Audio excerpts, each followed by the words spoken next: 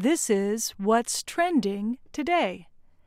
Every July 4th, Americans celebrate the signing of the Declaration of Independence in 1776. The document expressed the desire of the American colonies to separate from Great Britain. It contains about 1,300 words. On the July 4th holiday, the American media organization, National Public Radio, or NPR, broadcasts a reading of the Declaration of Independence over the air. This year, NPR decided to extend that tradition to Twitter. It posted the entire declaration, line by line, in a series of tweets.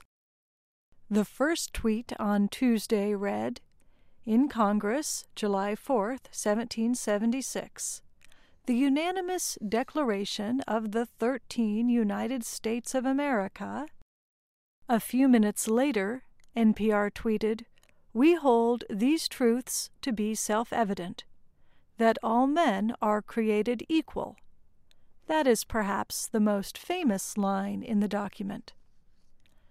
The Declaration of Independence presents a number of reasons why the American colonies wanted to break off from England.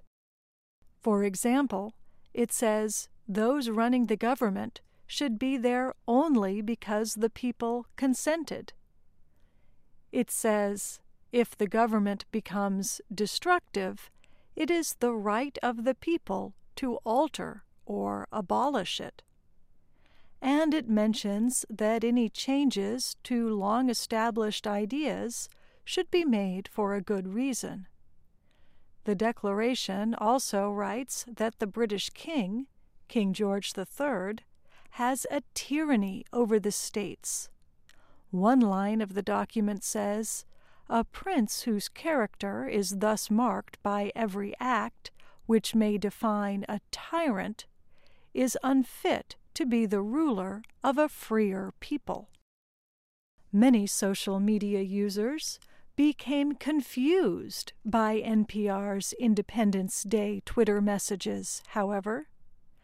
They did not recognize the lines of the historical document and probably had not seen NPR's earlier tweets.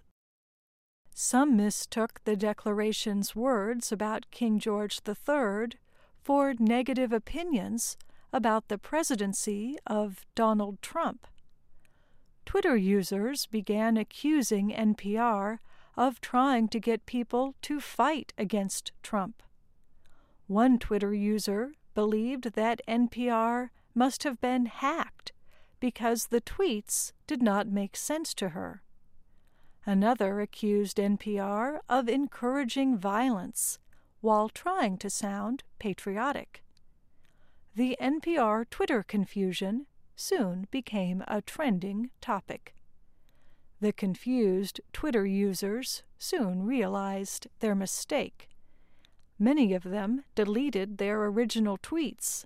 Some even deleted their entire Twitter accounts.